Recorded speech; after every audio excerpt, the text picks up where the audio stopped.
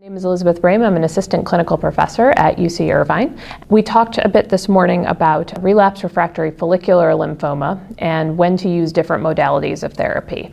And a lot of the discussion centered around how really for different patients, depending on when they relapse and what they've gotten before, you may choose a different therapy. So for example, there are some patients who get a really long remission from their initial chemoimmunotherapy, and those are patients who you might want to think about using chemoimmunotherapy again. I showed the data from the Catalan study, which looked at bendamustine with obinutuzumab, 6 cycles of sort of an induction and then obinutuzumab maintenance, and showed that compared to bendamustine alone in patients with prior therapy, there was an improvement in progression-free survival. There was a suggestion of overall survival, but of course, that was a secondary endpoint. So for those patients who maybe back in the day got R-CHOP, got R-CVP, those are patients who you may want to think about using chemoimmunotherapy again, particularly bendamustine obinutuzumab. Then you have a different subset of patients. These are the ones who relapse very quickly after their first chemoimmunotherapy, and that's what we call either lack of EFS24 or POD24. So these are patients who within 24 months of their first therapy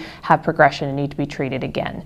And these patients we know generally speaking do not do as well. We don't know what the optimal therapy is for these patients, and there's actually an ongoing intergroup study trying to figure out, do these patients benefit from a change of chemotherapy, or should you be giving them something more targeted like a PA3 kinase inhibitor or lenalidomide-based therapy, and again, we don't know, and that's the whole point of the study. The frustrating thing about this is even though we know that the patients who relapse on the early side don't do as well, it's really hard to predict who those patients will be ahead of time. If you look at some of the traditional things like the follicular lymphoma IPI, it doesn't necessarily select out these patients, and so we're sort of stuck right now knowing who they are retrospectively on the back end.